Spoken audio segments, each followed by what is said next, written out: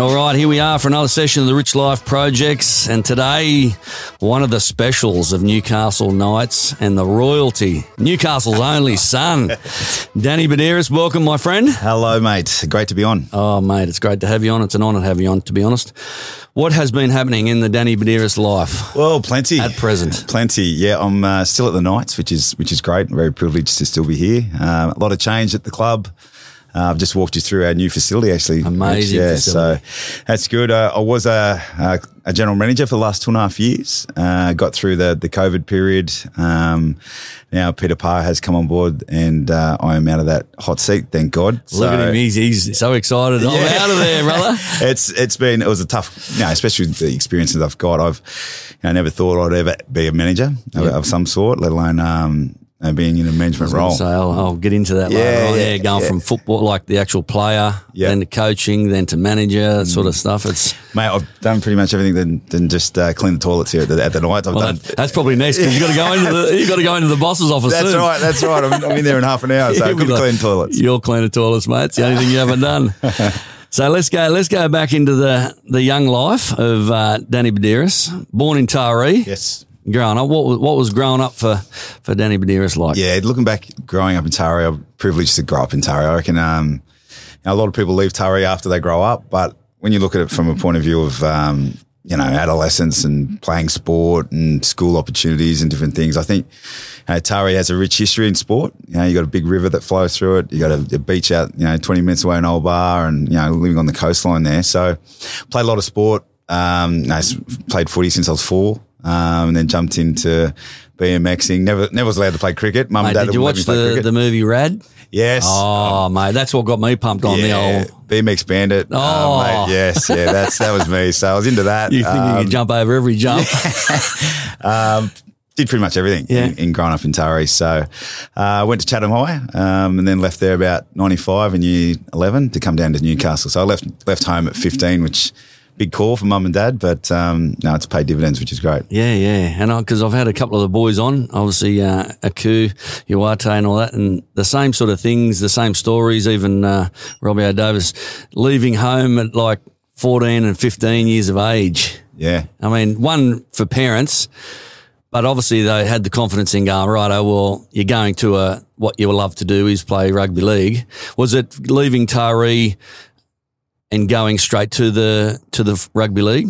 Yep, very much so. So I came down here to finish my schooling. So I went to St Francis Xavier. I was obviously a public school up there at Chatham High. She's a quality school. You got to know how to get around the place a little bit. And then I came and put a tie on and went to a Catholic school. Huge change. Lived with a family out of Belmont. They had 2 girls, same sort of age as me. It was all totally changed. I've got a brother, brother Brock, who, so it was a big change.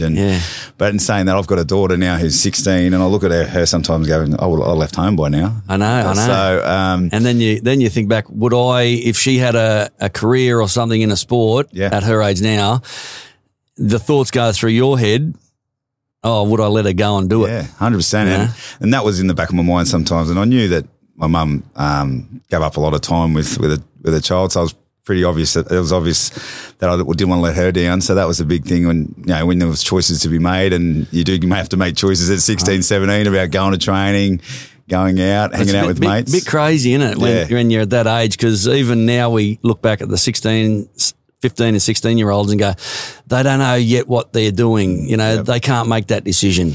Not fully developed, mate, that's for sure. Brain and physical. But then you think back to your day when sent off at 15. Yeah. No, it's a big call. It was a big call. And, that's why I made every post a winner, really. So whenever I trained, and I had some really good support from some people that were in the team, but lived out Belmont Way, Swansea. I ended up buying a car to get around. I got my license a year early. Yeah. So at 16, because you lived away from home, I could get my license at 16. But I had to get it on the first go. Otherwise, you don't get it. So it was a bit of pressure. Bit of pressure there. So I was off. I remember Owen Craigie lived down the road, big OC. So we walked from Charlestown to Belmont, where we lived one day, and I said, I'm never doing this again, because we couldn't afford money to get a cab or bus, I think. So I got to end up getting a car a year later, and that changed the keys to the city once you get your license in your car. 100%. Yeah, because I was talking to obviously Hoyo, and he was the same. When you're starting off from that age,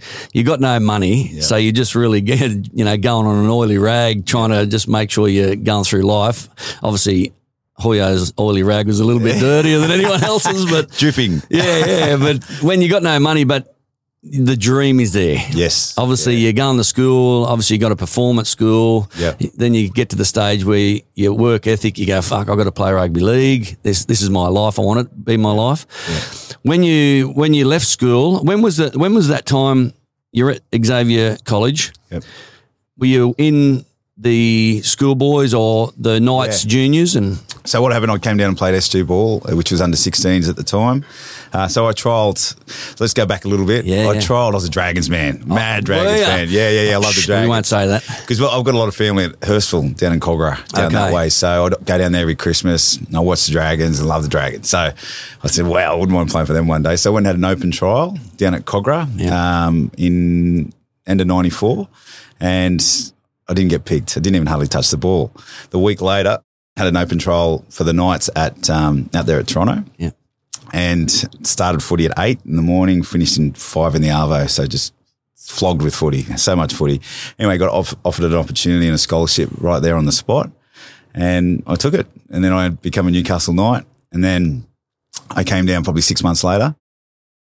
And I had a cousin that lived at Merewether, so I went to his house for a couple of days. What a terrible spot to Great go spot. and live. Yeah, Stanley Street it was, 13 Stanley Street. I still remember it and stayed there for a little bit. But the first thing we did, I jumped on his bike, and both of us had a bike, and we rode over here to, which was called International Sports Stadium, IC at the time, Marathon Stadium. Yeah. And just looked around. And it was, back in the day, you could go and have a look, and it was like the old Field of Dreams. I went, wow. And that's that little bit of moment. I went, wow, it'd be cool to run out in front of this one day. So, I bet. And then, I was finishing school off at St. Francis Xavier. And then my big ambition was to make the Aussie Schoolboys in 95, which I was lucky enough to do that from there. Yeah. So schoolboy footy back then was the Commonwealth Bank Cup. Yeah. It was awesome. That was big. So we got beat by Parramatta Marist, I reckon, in the quarterfinals. And still remember that. That was a big day for St. Francis Xavier, and two big schools going at it. And Owen Craigie was in our team, Jared O'Doherty, Daniel Quinn. Was Tamana Tahu? Nah, Tamana was a Cardiff boy. Was he? Okay, So right. we missed out on progressing through the semi-finals sort of period into the finals of the Com Cup. But lucky enough to make the Aussie Schoolboys. Yeah, right. Wow. Yeah.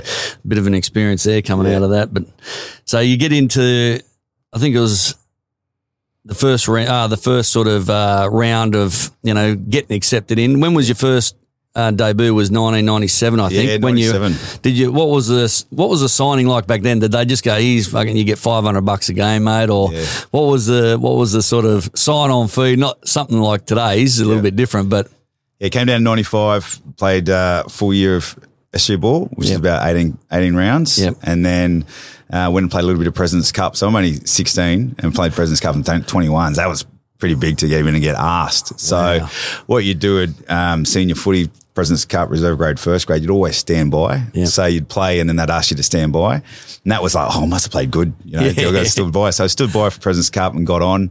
And I broke my leg actually just before I went over I had 10 weeks to get ready to go over to Australian Schoolboys over to England. That's where the tour was, making the schoolboys. So I broke my leg playing President's Cup. So I said, no, the tour's off. But that was all I wanted to do at the time. But I was lucky enough to play President's Cup. And then I got an opportunity in 97 to play, have my debut against the Crushers, which was a team that probably not many people have heard of. No. But definitely become an addiction. I was about 18, nearly 19-year-old. And it was a mad experience. Still crazy when you think about, you get up to that level, but again, the levels of the kids these days, and when I say kids, they're 17, 16s, and then they're playing their first game for NRL, and NRL's no just park football, it's the top of the range at that level.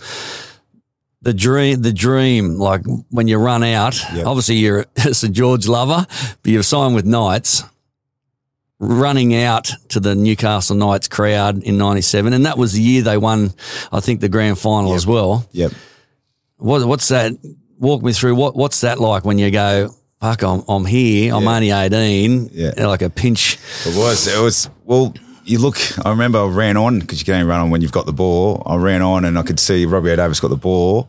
And he just got flexed, just bounced off that. But he got back up and went, holy shit, here I am. I'm here. I'm here in this moment. And here it is. So, everything was obviously a lot quicker, a lot faster. And but, it's to see what was happening in that game and then it become an addiction, like I said, and then to see what the boys did in 97. Yep. I stood by and I was like a training sort of partner, crash test dummy, I guess you could say. Okay. I played probably Jason Taylor in training for a long time, just big boys just running at me.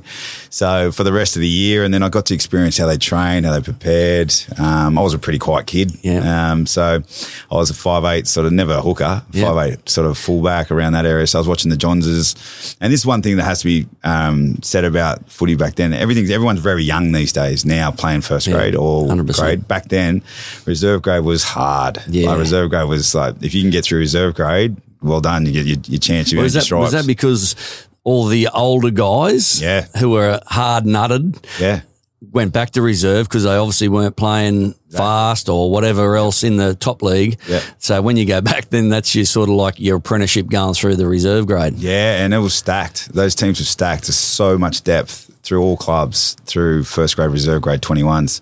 And even 21s was like hard, really hard. And it's different now. The whole pathways to playing NRL is different. But back then, it was like if you earn your stripes, you have to get up there. And once you get up there, you just don't want to go back. And there was plenty of 97 to see the players in the town win that competition. I was like, wow, I want to wake up every minute and just fucking be a part of that. That would have been, because I was talking to Robbie Davis about it, the fucking crowds that were, lined up along the highway and, just that experience. Were you in amongst that team when they won the grand final at that stage? Yeah, so I was sitting in the grandstand, not in the players' dugout, but I just still remember that the final siren when Joey went blind and Mark Hughes reckons he should have passed it to him. He was open. I know. He always says that. I can't believe they passed it to Albie. Like I was open. But anyway, I just remember all beer, got showered in beer and I just took off. I was there with my brother, a few of my mates and different things. I just took off. I just wanted to be a part of the group. Wow. I was part of the group and were you allowed like in the sheds and that after? Just experience the whole thing. I was going to say crazy. That just to feel the buzz and just the fucking partying and and that's where I just hope the modern day Newcastle Knight gets to experience something like that because 100%. It's just they don't know how good that and both the town and the team once they're humming there's no better place to play footy and as much and then the crowd's ready to cheer. They've had some real heartache for a long time but back in 97 I think everyone starts looking back there a lot but we've got to start looking forward. I know. Everyone goes they were the moments yeah that's right. So you're in the sheds. I mean, you got all the boys cheering and carrying on. Did you follow the path of the parties? Yeah. I got back here. Being a young guy, going, fuck, I want to be the professional, but I'm just going to party. Yeah, I didn't go as far as it's better than Lego. I sort of stopped there a little bit further. I'm a young kid. True that. I'm just seeing it for what it is and just seeing them crowd surfing, carrying on. And then a couple of days later, we went to the Civic Hall for the reception for the parade, and I was lucky enough to be in a car, and then I'll never forget it. We're up the top of the Civic Hall. Chief's gone out. Everyone's gone out. There was only one person left that they didn't call. Yeah, turned around. It was me. By myself. I nearly died. And then I think Steve Crow just said that you forgot one and just called me up. Thank God. But just look out there on top of that. There's an iconic photo going around that must have been taken when Chief had the shield or something, and then just see the sea of people. Sea of red and blue. And I sometimes you get it through socials these days, or you see it in somewhere. Yeah. And I think you just look and there's not one bit of ground that you can see. No. And they were saying like, fuck, there's 100,000 people there. And even Robbie O says, I'm not quite sure if there's 100,000, but I was like, fuck, there would be 100. 95,000. But don't forget over on the left, there was a stage getting fired up. I know. Screaming Jets were just about to kick off as well. So because they were Newcastle band, were they? Yeah. Synonymous with everything Newcastle. They had the DNA. Silverchair. I think Johnsy and the boy kidnapped Daniel Johns. Can't believe that. What would have happened to Daniel Johns that morning, you know? Oh, my God. And then, so we've gone from the Civic straight across to this stage and obviously everyone's seen those scenes as well. A lot of crowd surfing, carrying on and boys have had a ball and just partied on till, for 4 or 5 days and I think people party for a lot longer than that as well. Yeah. Yeah, it's pretty cool. But when you get through that now obviously you're buzzing. Now you're just going, fuck, I want the full-fledged grand final of that. Yeah. So obviously going back, what position you were playing when you're obviously going back into the team? You were playing. When did you go to hooker? Because 98. 98. You 98. went. Oh right. Yeah. So Mal really was still here in 98, and Mal just said, "Mate, get in and play bit of 9." I went, wow, this is pretty cool. This is totally different. But I could see the evolution of the hooking role. Yep. It become a real focal point of attack. Yep. I went, well, he goes, mate, this is where it's going. You know, you need to be fast out of there, but you got to love to defend. I've heard he's an amazing coach. Yeah. Like Mal, a visionary type. Yeah, there's so many different things for Mal. Yeah. There's a couple of different stories for Mal. Like he had a fight with Steve Crow in 98. A full fight. So yeah. We organised it. Matty Johns, Evan Cochran, there's a few of the boys, a few scallywags. So full press conference, a weigh-in, training. This is all filmed. You got to get the vision somewhere. I'll have to. And there was training, there was interviews going on, and at our boxing gym in at Bank Corner. Yeah. We used to go in there, and I think Walt Bentley was, all these different things. It was so cool. And all the boys just lined up around the ring. Yeah. And, obviously made the big guard of honour, clapped them in, and they had trainers and all. And Mal's like, just put the gloves on. Yeah. Put on. Chloe's like dancing around and all that sort of thing. It went for about 50 seconds. Really? Because Mal was about the elbow, knee, and because it's just a couple of jabs, and it got so serious. I think Matty Johns and Chief had to step in. Yeah, Mal was about to do whatever he could to kill him. Really? So, yeah, he's a beast, Mal. And right. There's another one with about 50 metres underwater. All the boys were trying to do that in the pool, and no one could get anywhere near 25, 30 metres. Mal said, what are you trying to do? Give us a pair. So he went and got a pair of togs, as he called them. Put the togs on. Yeah. Just pushed off. Everyone was diving in. Yeah. He just pushed off, and all of a sudden he's gone up. We're going, is he going to be all right? He's going to be all right. A few of the boys are jumping in to put him off because they don't want him to make 50 metres.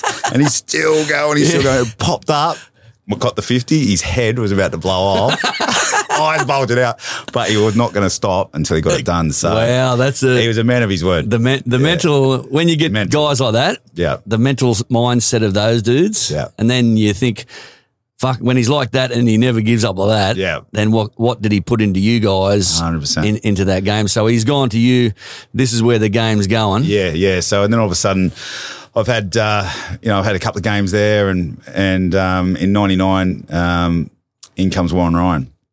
And Warren Ryan is such an astute coach. So 98, we had a fair run at it. I think we got beaten Golden Point and a few different things like that in a long final series, and we had a really good squad. But 99, Steve Walters comes to the club as well, box head. So a lot of people probably don't understand or remember that, but he was so good. Yeah, I honestly can't remember that. Yeah, he came for 12 months. Yeah, right. So I learned a lot off him. Did you? And we sort of shared the hooking roles. He had a knee issue, so he didn't really play too much footy, but he told us a lot about what you should do in and around the club as well. Like we had a leagues club at the time at Adamstown. That's right. So he goes, boys, we're always drinking here. So he just made sure that we always go back here. He goes, how can we expect the fans to drink here if we don't drink here? So we'd always go back there. Obviously, the Burwood as well. Yeah. So we'll start off at the Adamstown bar. There was some stories from the Burwood I used to hear. Well, the Burwood, we ended up in our lounge room. The Burwood was an extension of our lounge room, put it that way. So we ended up there. But Boxhead, his passing game, he was a runner out of there. He was different to sort of like a Benny Elias, which Benny had the skill and the guile. And so the combination of that was the modern day footy player. Yeah. And I was lucky enough to be a part of that evolution. I was going to say, learning off someone like that. Yeah. And going through with that hooking stage and learning the trade, especially when you're still 18, 19? Yeah, 19, just about to be 20. And then we come into 2020 and Wok had a squad that he's really comfortable with, really happy with, and the training techniques are totally different. The way Wok was all around the advantage line, different plays around the ruck as well, which obviously brought the 9 and the halves in. And he was ahead of his time, Wok. Everyone knows that probably still today coaches talk to Warren Ryan. I know Joey still goes for breakfast with him. Does he? Wow. One of the things he brought in was we come to training one day and there was big cards, like a metre card of a 10, a 20, a 30, all the way across the field. Yeah. And it's how to dissect the field. Like when you're in the middle of the field, there should be 5 defenders and 5 defenders. Yeah, when you're in 70% of the field, there should be 7 and 3. Yep. 80% of the field, 8 and 2. So that's the way you defend. And if they haven't got those defenders there, then you attack there. So all these different things, wow, this is pretty cool. So, and different things like how you defend and, you know, his different ways of understanding and explaining things. But he got a few of our players offside, which is interesting at times, just the way he spoke. That's just the way he was. And, you know, but Joey loved him and everyone else loved him as well and learned a lot off him. And then it didn't end well in 2020. We sort of had a squad that should have went further than what it did. Yeah. And then, you know, we got bowled it out in the semi. Yeah. And I think we were up 18 or 16-2 at half time. And then we got bowled out in the prelim to make the grand final. That was probably the best squad we've had. That had Matty Johns, David Fairley, Butsy. Some great side. Great teammates. So then we'll set up for 2001. Yeah. And then comes Michael Hagan. There was a change of coach. And Michael Hagan was a personality coach, a real good understanding of getting the players to be at their best and getting them to run the show a lot. Hagan had some great ideas in around some attack and just sort of obviously he had Andrew Johns at the peak of his powers and Ben Kennedy, Steve Simpson, Bill Peden as a back row. It's pretty cool. Matt Gidds and Tamana Tahu on a wing. There's some amazing names that were in that squad there, and especially yourself coming from Taree, but coming into that squad. Yeah. Because 2000, 2001, 2002, like they were big. 2004, 2005, they were massive years for yourself. Yeah, they were. Without being greedy, Rich, we should have won another one. Yeah, you know, that was you looking back on those periods and go, how, especially now. I don't reflect too much, but I do reflect on that period. We should have won one or two more. Yeah, because we had a squad that could have done it. Yeah, and you look back, especially being in management in and around coaching now. Yeah, you know, what could have we done different? That's right. And you got the older head on.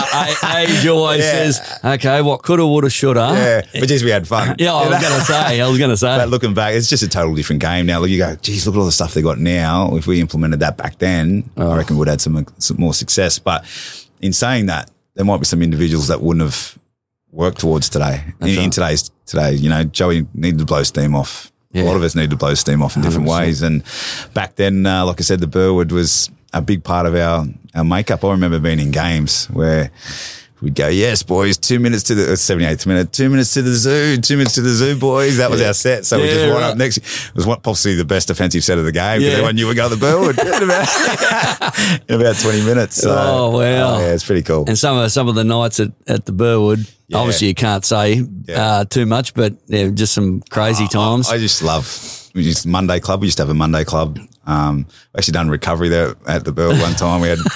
We cut up, we went and had schnitzels and watched the game and go, right, boys, we've got to do this different next week. Yeah, that was good last week. We watched the video. Really, and used to see Joey icing up injuries and drinking beer, like having a shandy, you used to call it. So, having a shandy, icing up injuries, and it was just part of the way of life, and it wasn't as fully as professional as now, but at the same time I was very professional, but it was still a bit of room for some scallywags, put it that way. Oh fuck, I could just imagine. Yeah. Because I used to hear the rumours of the parties, but just Newcastle Knights and your names, Joey John's names, and it's crazy for me these days because I know you guys personally, but just watching you back then and hearing the rumours, you're like, fuck, they would have been the years. They would have been crazy times. Yeah, Baz Bradley was the publican and he became like part of our staff. Yeah, right. We had Jack Newton. We had a bar, like an area of the bar where the locals drank. We had an area of the bar where people that are new to the day, to the pub drank. And then we had us over in the corner there and we'd have some fun and then we'd do some lock-ins, you know. Oh, yeah.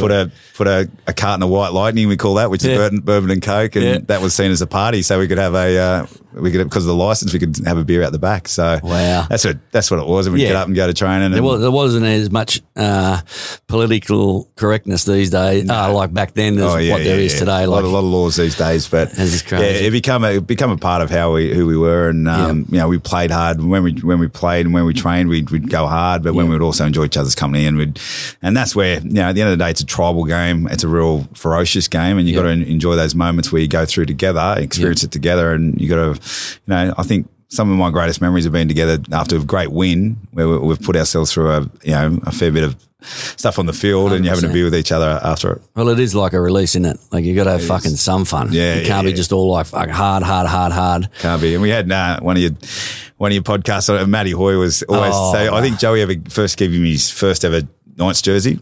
So every time we're at the pub, every time we went to a game, he put that jersey on. So I won't tell him what he said with that jersey last night. Yeah, that jersey was on every time, and he'd just come give you a big hug, and his big thing was run the ball. You'd hear him yell that out from the grandstand all the time. Run the ball. Anyway. He's one of the classics. Yeah. What was being in the 2001, like the grand final when you won that? What was that experience like? As like being in that. But looking at the 97 one, because you just experienced the vibe, you experienced what it's like with everything. Yeah. 2001 comes, because these years, what I've sort of seen and what I followed was big years for yourself. Yep. That grand final, was it exactly the same as the 97? Yeah, well, look, there's a couple of points to be made. 97 was the ARL Super League War. That's right. So 97 grand final for me sort of saved a lot of things around where the game was going. And don't worry, Super League grand final was awesome as well. Yeah. That was a cracking grand final. But both grand finals, imagine those four teams playing each other. I know. So I think everyone goes, let's marriage it back. We've got to get a marriage back, you know. So both comps were split, and we sort of, to really solidify that area and that era of Newcastle, we need to make sure that the competitions were combined, and that's how it was built up into 2001. Yeah. We've got to make sure that, in 2020 we got bailed out by the Roosters. That was a missed opportunity. We thought to really solidify that, you haven't won a combined competition. So to make sure to do that in 2001 against a Parramatta team that had this amazing year. They 800 points for, only a couple hundred against. They were the red hot favourites, but we had some really big game players. Yeah. So 2001, I also got my first Australian jersey. I know, that's Yeah, so that's a crazy thing when you think about it. So what happened was, obviously celebrated long into the week, the back end of the week. As you do. Wednesday, Thursday. Yeah, Wednesday, Thursday. We had the ticker tape parade, I think, on the Wednesday or Thursday. I can't remember what day it was. But on the Friday, I was on a plane to Port Moresby for a 2:00 game against the Cummels. Yeah, right. For an Australian jersey. So let's just say that was intense, very hot, and I was very dehydrated. Oh, bet you. Get in the water, man. Hurry up and give me some water. I think it was 8-6 at half time. Really? Against the Cummels, and mate, it was hot. It was 30,000 people. There's people just hanging everywhere. Wow. The intensity of it all, and they were just coming in at all angles. And, so did you really get time to actually soak, I'm playing for Australia here, or you just go, I'm fucking struggling from the grand final still? It was more sort of the start of a tour to go over to the UK. Okay. But I had a game against the New Zealand, so that's sort of in the mid-year test. But sort of was my sort of second game, and it was just like, man, this is hard. This is hard going, but it was a great tour, and but we kicked it off there. Like I said, it was 8-6 half time, and then I think we put on a couple of young guns, which Mark Gasnier and Jamie Lyon, who just went round them. We weren't going through it. We weren't going through them. No, not those dudes. I remember big Rolsey, Jason Rolls, just went turn around. Someone get me off. This is crazy. He just looked, the look on his face, and he's saying, what's going on? Sometimes those are the little memories you think of, and you just like their face expressions. I'm going into dummy half. He's looking back at me going, what are we doing? Anyway. Oh, man. So the 2001, the NRL Grand Final, then you get that for your debut, like in Australia, Australian Guernsey. Fly out, you go to England off that. Yeah. Was that experience everything that you was dreaming of, thinking of? Yeah, sure was. To do that with that bunch of players, and to do coming off a grand final as well, winning that, the buzz of it all. Yeah, so crazy. One of the things about tours and playing in any rep scene is training. I thought that's the best thing for me sometimes is training, because you get to see how people prepare, you get to see what they're good at and how they go about their business at training. And Wendell Saylor, all those sort of guys, that just the chat and the banter and, just sledging. And if you drop a ball, she's on, like they're India. So you got to make sure your standard every time you train is high. And I never sort of took that for granted. I love that part of the preparation into those rep scenes. Yep. And the mindset, like the belief in yourself, how is that progressing? Obviously, you just won a grand final, so the belief is like, fuck, I'm invincible, I'm playing a great game of hooker. Then you get accepted to Australia. Yep. And then I think the following year you made your State of Origin debut for New South Wales. Go the Blues. Yeah. So that, you must have been on, because you're, as I say, 2001 you're on the Kangaroo tour, 2003 you're back on the Kangaroo tour as well. it's all right when people see from the outside, they're going, oh, fuck, he's state of origin. You know, they don't think of what's going through your mind. You know, how are you doing personally, mental health wise, physical? What was that time for you, like belief wise? You know, I kept it pretty back in, like you said, I sort of 2002. We we toured every year. It was a real to get the international game going, and the other thing I never forget it. There was a war. The war was going on in Iraq, and it was like, no, we're not going. It was like a big. Do you want to go or don't you want to go? A lot of players didn't want to go, and they didn't go. So a lot of us did go still. But so there's a lot going on in and around the world. But yeah, my understanding of the game was that it was a game, and it always will be a game to me. And I was pretty balanced about that. Some guys don't think it's a game; it's the biggest thing, and they take it a little bit too far, and all of a sudden I think they can come crashing down. So I was always pretty level, and I always look forward to what was next. So I never dwelled too much on what happened in the past. But I was lucky enough with injuries as well. I didn't get too many injuries. I got ones that could get fixed up at the end of the year or after tours. So my mindset's pretty good. I'm just willing to be better. Every time I walked out to play or to train, I wanted to be better. And then, some injuries started to happen with Joey, and I was playing Origin, and all of a sudden I became Origin captain. I know, which is huge. Fuck, I wasn't even captain of the Knights, for Christ's sake. I know. Yeah. But it just shows the respect that you had as a player. Yeah. And some sort of the belief you had. But that experience when they go, you're captain of New South Wales, because obviously to me, because there's not too many Australian tours anymore, which is sad. Yeah. They used to be the fucking best to watch back in the day of watching Mal Meninga run down the side, all those sort of things.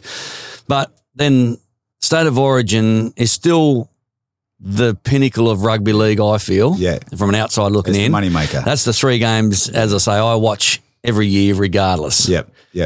But then you're on that next level, because I've talked to a few, obviously, players, and they've gone, yes, this is a different level, speed. And you can see the game now, physical, mental, all that sort of stuff. What's your reaction when they go, you're captain of the New South Wales side? No, I'm not. I was just going, no, I'm not. I just pushed it back. I went, no, I can't do this. And Gus asked me to do it when we all met together as a group. Yeah. And there's a few injuries happening, and to some of the guys that were probably captains of their team. So he said, mate, you don't need to change anything. He said, what do you mean you don't want to do it? I said, well, mate, I just can't believe you've asked me. He goes, well, that's ridiculous. He goes, you're what I want in a captain, and you got till the end of the day. If not, mate, no problem. That's no problem. Just move on, and I'll ask someone else. So it's pretty righto, punch in the face sort of thing. Went back in and looked around the dressing room. There was, Captain Craig Fitzgibbon, Andrew Ryan, Nathan Highmarsh. There was all these different, Ben Kennedy, all these guys that he could have asked. Yeah. And I went, man, he's asked me. And I've sat really close mates with Fitzy and Bobcat and Hindy, and so I said, boys, I just got to ask you a question around some captaincy. I feel it probably should be you guys, but I've just been asked. What do you think? They said, mate, are you serious? We'll do whatever it takes. Just do not change. Don't change anything. Just be yourself. And all of a sudden I've gone back to Gus and said, of course I'll do it. But I had to get over that bit of belief, that thing in my mind, and being that humble idiot sometimes. You go, well, no, I've been asked to do a job, and that was the end of it. I did it for I think 15 times. 15 straight. Is that still a record or what? I think it is. Because I think there was a record. I think 15 straight. But it's something I'll never forget. I still remember a quick story around the people you meet when you are captain. So Joey was injured, like I said. We went to Ravisi's, and Sticky organised when Sticky was captain. Coach, after Gus.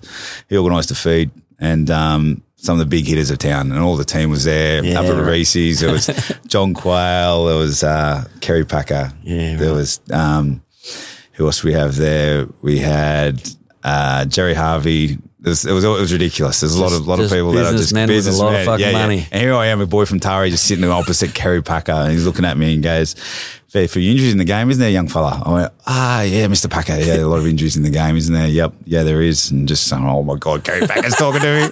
And he goes, how do we get him out? How do we get the injuries out of the game? I went, mate, I think everyone's getting bigger, faster, stronger. You know what? We're playing a lot of games, a lot of footy. We're actually going overseas a lot. Like, this just, it never stops. You just never get a break. He just looked at me. He owns Channel 9, so he wants more games, right? He just looked at me and stared straight through me and said, young fella. I'm asking again how we get the injuries out of the game. And I just went, I went to water. Joey was sitting a couple of, what do you reckon, Joe? What do you reckon? And he just hit me under the table, kicking me, going, mate, Mr. Packer, he wants more games, not less games. And he goes, I'll tell you.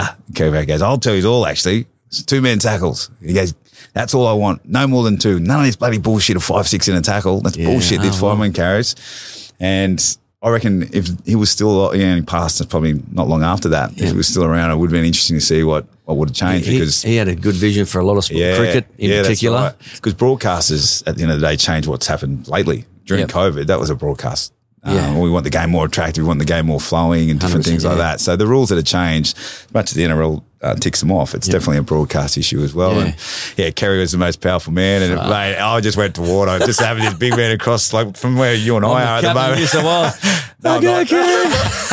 So that was a test of character. I was going to say, 100%. Anyway, it was awesome, and that's one of the things you do. You get to experience all those things that come along with it. At the time, you don't realise. No, you're not really thinking, just flowing with everything. Eh? Yeah, that's right. And then led on to that series, which obviously it was first. The Knights opened. Don't forget this, in 2003, the Knights opened Suncorp Stadium. Yes. Yeah. So we were in. Wow. We spoiled the party up there. So we had a great win. Yeah. We had a great win. And then Origin was a soft opening for Origin a couple of weeks later. Very soft. So that was the start of my when I had my head taped up, and I just knew, right, if you're going to be captain, you're going to lead by the front. And the ball kicked off. We kicked off. And it's always in Origin, the big thing is who kicks off, because you know it's coming. Oh, it's coming. Please don't kick off. Boys come back in. Yeah, we kick it off. What are we doing? Yeah. We're receiving. So anyway, we kick it off this time. Is that really a thought? Like when the team go, fuck, who's kicking off? Yeah, there's a little bit because you want to really go, right, we're going to start with an intense set. Yeah, just engage. So you know it's coming. Smack the crap out. And the big boys that want to get their head around it, especially guys who are going to get the ball going, what are we doing? Yeah. Okay. You just imagine back in the day when you got Chief going, what are we doing? Yeah. Oh, we're kicking off. Oh, fucking beautiful. Yeah, that's right. And you used to be thinking, right. So, we were kicking off, and that was that one when I went down and sort of the ball bounced around, and Webke I hit him sort of 2 meters off the dead ball line, because it just, that's what that environment, that situation does to you out there. You feel like you can run through a crowd. And I'm like saying, Webke's 10 times bigger than me, 100. But I just went, right, here it goes. You're having it. And that's Origin. You think you can do things that you can't do, and you're only as tight as you think you are. It makes you go from an out-of-body experience. Origin. Yeah, I was going to say, what does it do to the mind and the body? It just takes... It does. You have that experience. Before you look up, it's 2 minutes to go in the half or something like that, because you just got to play and concentrate on every play, because you can be hurt all across the field. I was going to say. And going back to your question a little bit before about Origin and Australia, the highest accolade you can get is representing your country. There's 100%, no doubt. Putting that jersey on, that green and gold jersey, is the highest you can do. But from a pinnacle and a football and personal, another world, Origin is just crazy. It's crazy. It's a bit of a circus. The media attention, the game attention, the viewer, the eyeballs. It makes a lot of money for our game, and forever. I think we're very privileged to have that environment and that competition in our game, because I reckon every other code would love that in their game. Oh, definitely. I think AFL, as much as it's popular in Melbourne and Victoria and around Australia now, but I think they tried a state of origin there at one stage, but you can't do it when you've got all the states doing it. But that state of origin is like an iconic game. Even American people who I know, who are wrestlers and all that from the fight game, I see on their stories, they tune in to watch New South Wales or Queensland. And that's a weird thing, because you're like, fuck it, that's how much it's reaching. I know. The world, that's how iconic the game is, and how hard people realise, fuck, that's a hard game. And Americans, obviously, a few of the state of origin games that were played in America, they're like, what are these crazy bastards doing? They got no padding on. It's mental. And the last 5 years I've been involved on the coaching staff, which has been amazing. And that game 3 last year, 2022, it was mental. It was so physical, and you think, well, what's next one? I think everyone's starting to prepare after game 3 last year for game 1 in Adelaide this year in 2023, and everyone's starting to pick their teams already. It just shows you it never stops. And everyone's don't pick it too early. Everyone's so excited. I know. But I think that was the third game, was when there was a couple of Cobbo and that got knocked out. Yep. That's how physical. That was crazy. Yeah. Luckily for Benny Hunt. So save the Queenslanders. Yeah. So to win a decider up there, it hasn't been done since like, you know, I was captain, and just shows you, and that was a long time ago, a game 3 decider, and that's the thing that just irks you. You just, you know, for them, you always go up there and you think you got it done, but for some reason or another, just can't. What do you think it is? This is a Queensland supporter. I love the Queenslanders, but to one of the greats of the New South Wales, what do you think is the difference? Because Queensland always, every year they get written off. They're never favourites. Yep. New South Wales pick their team. Is it because the media is majority New South Wales, so they hype it up to go, righto, boys, this is the team. Now this team on paper is the fucking best team we've put together. Yeah, no, it's the opposite. So what happens is you get told that you're the worst Queensland team ever, and this is the best New South Wales team ever. And imagine being in that position if you're a Queenslander. And that's reverse psychology, isn't it? It is. When you get to that stage, because every time I go, and I hear it all the time, New South Wales, you know what their fucking downfall is? They're always the favourites. They think they're the best of all. They come in, but they forget about Queensland passion, and they've been told that they're shit. Do you think, and they love this, do you think New South Wales sitting there going, that's the worst Queensland team of all time? The players? No. We just go, what are you saying? Yeah, look at what is the headlines you're grabbing but here? That's the added pressure, isn't it? It is. The extra 10% that's all you need, because they're all the best players in the game, and sometimes it's just the mind, and it's the mind. It's 100%, the mind. It's all down to 100%. The mind. Well, that stage when Fatty Vorton is the great example, when everyone said, Fatty Vorton, fuck, he will not win a game. In fact, I think they went through 3 blitz with her. That's right. And next minute, the worst team in the century, or whatever they named it, and won the old. But the journos love it because they know that it's actually poking the bear. And they go, oh, New South Wales are going to lose. And I always thought to myself, because I'm not obviously in the State of Origin camps and all that, but I always thought from the media, just fucking pump up New South Wales, because whether the media owners or the contingencies own, like they're in New South Wales, the media poking the bear, so let's tell New South Wales got the best side this year on paper, and we're going to be doing it. And then Queensland seem to sit there and go, oh, you know, because they get told that they're worst team. Yep. I think that's half the reason why they're so good, because they get pumped up, and obviously you got the Bennetts, all the people are going to go, this is fucking what's going to happen. Well, he just did it last week, didn't he? Yeah. He did it against the Roosters. The Roosters with Redcliffe. He said, perfect. They've written us off, boys. And that's the under siege, the undermen. And we all go, oh, here they go again. They're going to try to get the underdog tag. And that's what they thrive on. But we just New South Wales media will fall into the trap of just pumping up, because I think they will like it that way, because they look at it, New South Wales, oh, Tommy Turbo, Latrell, which didn't play last year. They're the best players in the game. They got to win. It doesn't always go down to that. It goes down to the best team. And the New South Wales media don't want to be going, this is the best Queensland side ever. We're going to get our asses kicked. They should try it. Yeah, 100%. We'll see what happens. That might change a few of the things. Hopefully not anyway. But that's one thing off the field. That's a battle off the field. And this is what Origin's say. Good, because you sit down and talk about it for hours and hours and hours. But we haven't got hours. It always happens between the lines, mate. And, you know, that we just get out-origined in a couple of plays, which are detrimental to the result. Crazy, isn't it? Absolute crazy. So you do your 220 games for the Knights. You go to England. You've done your England stint. Yeah, best time. New South Wales country. You've represented every single team in the world with the hierarchies. What's been the best moment in your career? Yep. And who has been the best coach that you've been under? Yeah, that's a couple of really good questions there. There's a lot to cram into that question. 100%. I know. My time in the UK, I loved it. I played at Leeds Rhino, a huge club. 3 years I had there. It was going to be 5. Won a premiership too. Yeah, left here in 2008. Brian Smith, that was all good. He was taking the club in a different direction. So I was lucky enough to get a contract at Leeds, which I loved Leeds. Played with some of the greats over there, from Kevin Sinfield to Jamie Peacock, Rob Burrow, Dan Maguire, Brent Webb, another Queenslander playing over there, Ali Lauatiti. It just kept on going and going and going and going. There's so many great players I played with over there. Had some really good success. And then Wayne Bennett and Nathan Tinkler came back. Oh, sorry. Didn't come back. Nathan Tinkler got the club. Yep. Yeah, and that's a whole other big part of the Knights' history. Yep. And bought the club. Wayne Bennett came back, and then he rings me up after I just signed another 2-year deal at Leeds to stay for 5 years, and goes, mate, why don't you come home and finish off what you started? Yeah. And it was so hard to say no. Oh, 100%. You know, so I started thinking about it, and Wayne's very influential to do that. And I really appreciate him even thinking of me to do that. And then, so I tried to make it happen, and that was hard to get out of that contract at Leeds. Gary Hetherington's a really good businessman over there. And ended up having to do a bit of business there, and I've never broken a contract, but I just knew the opportunity to come back. And if I was going to live here, to reintroduce myself back into the community. And I ended up having 2 years back here in 2012 and 2013. Yeah, so and, pretty much been, when they say the 1988 to 2007 team of the era, your name's fucking definitely up there.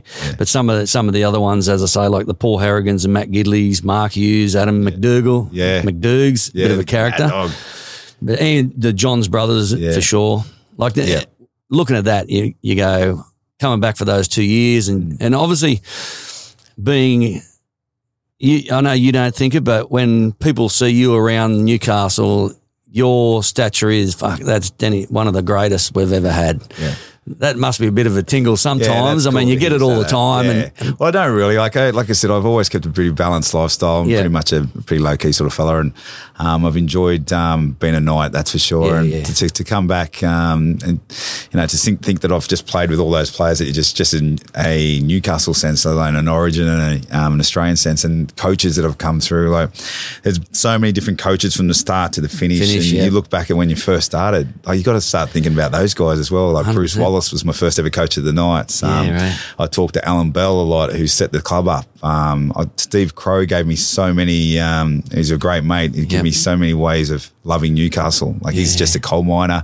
I love what we represented, blue-collared town. I understood that through Matt Gidley, Steve Crowe, Mark Hughes. Plenty of us just got that lesson from Crowe about what you're representing. Then you had your Origin coaches from Gus to Sticky to, you know, Graham Murray, all different coaches. Craig Bellamy was a coach there.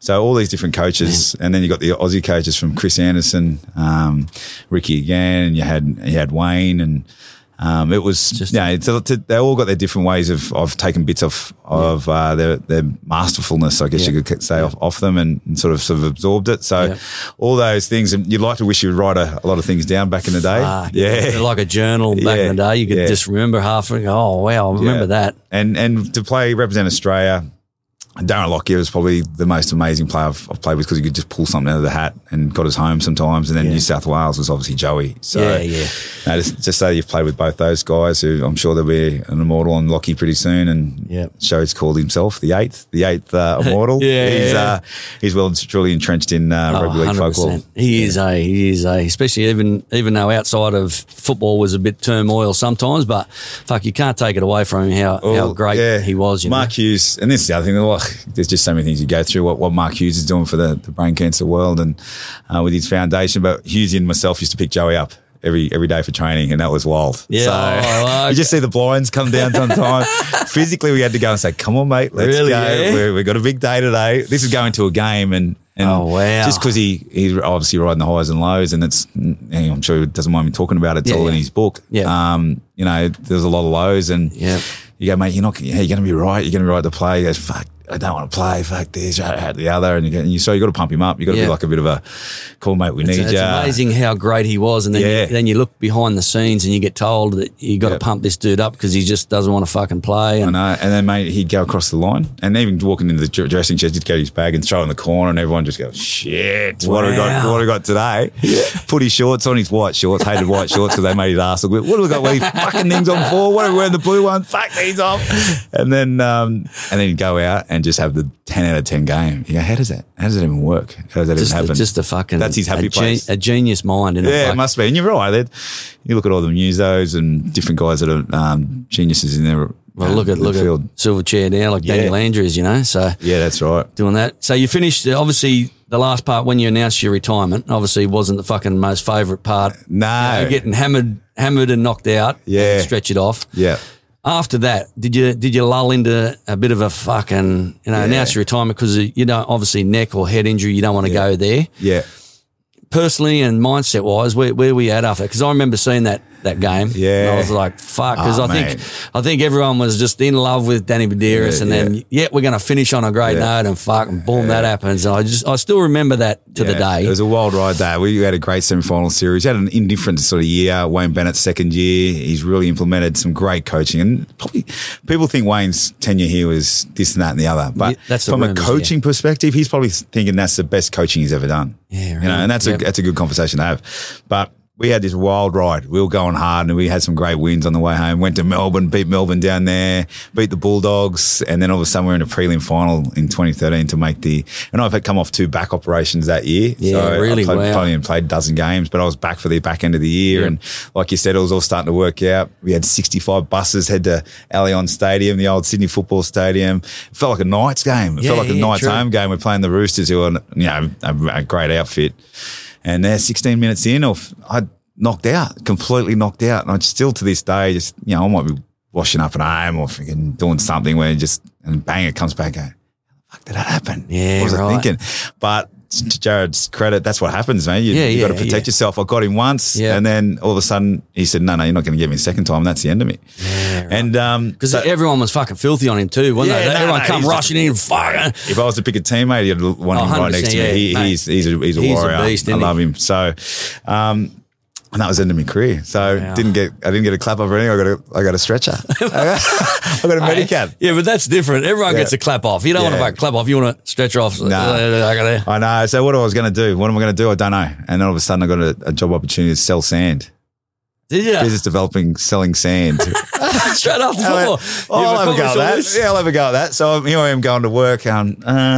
Okay, so how do you sell sand? And mate, you don't realise what sand's in, mate. It is in everything. It is gold. 100% it is. So it lasted 3 months. Yeah. And then an opportunity to come back to the club and do different things, and started doing some coaching. And then Rick Stone was the coach, and then that didn't work out there. And then I ended up having 6 games as head coach. Got a bit of a bug, but the club wasn't set up at the time. And I start thinking maybe I should be a coach even now. Start thinking that part, but I just haven't. I've bounced around in different parts of the organisation, and like I said, I'm in the management role because of different strengths, but at the same time, it's not my strengths. The salary cap's such a beast. Never ever looked at doing anything like that. The amount of staff you have to organise. So I've taken this job as a general manager. Yep. Got offered to me. I was working for Fox in New South Wales. That's right. I loved all that. Yeah. And I was always looking back. Commentary and stress-free life. And all of a sudden, from the moment I walked in, you're dealing with drama. It's just all drama. Yeah. And then a week later, COVID hits. So I've had to go from 78 staff to 52. I've got all these rules going, what am I doing? I could be at Fox, could be doing this. And then all of a sudden I'm here in a bubble. Well, how does this work? Shit. Outside of that, obviously, the Mark Hughes Foundation, you're big involved with Mark and the crew, walking, mountains and walking sort of different. I think I may be on the next walk from Newcastle to Sydney because I've done it last year. Yeah. And my old leg busted up. Yeah. It was crazy. It's crazy. Business-wise, you're also in the Steel City beer. Yeah, loving that. That's a good diversifying the interest, that's for sure. And it's going really well. And when we're in Series B, we need we're about to get a brewery hopefully and kick it off there. But we've got a good bunch. From Matty Hoy, the Johns boys. He said 9 of them. 9 of yous are in it. Yeah, Kirk Gids, Ryan Cullen, Craig Ando, the surfer guys. So the bolter whole world's. Oh wow, that'd be awesome to do that. But 100%. If we can do a little bit of that, we'd be very lucky. Yeah, and it's a great name. Obviously, Steel City, Newcastle's known as the Steel City. Yeah. So if I was to say, at this point now, as you say, your career's been amazing, coaching, being a part of the Knights still to this day, and your business-wise, lovely wife, Chrissy, and all the rest of the life's going on. If I said to Danny Buderus today, what is your rich life? What do you think is your rich life? Yeah. What would it be? Well, I don't go for much anymore from a point of view. This is one thing when I was playing, I was going for, I want to be the best at that. But at the moment, I'm thinking, what am I going for? And my rich moment is yet to be. I don't know. I'm still working out what I want to be. And I do get asked that, what do you want to do in 5 years' time? I don't know. But if I can live in the now, that's my rich life. If I can just go, right, this is what I'm doing today and I'm going to enjoy it and be the best I can and give my kids everything possible to have the rich life, I don't care. I feel like I've had a rich life already. Yep. So my rich life now and my rich life moment is living in the now, passing on to my kids. Yep. Beautiful, mate. Yeah. Beautiful, mate. Again, it's an honour to have you on the Rich Life Projects, and you're a character, but just a legend of the Knights, but a legend of rugby league. And I just appreciate your time today, man. It's I know you're a busy man, but thank you so much. Been a great day. Awesome.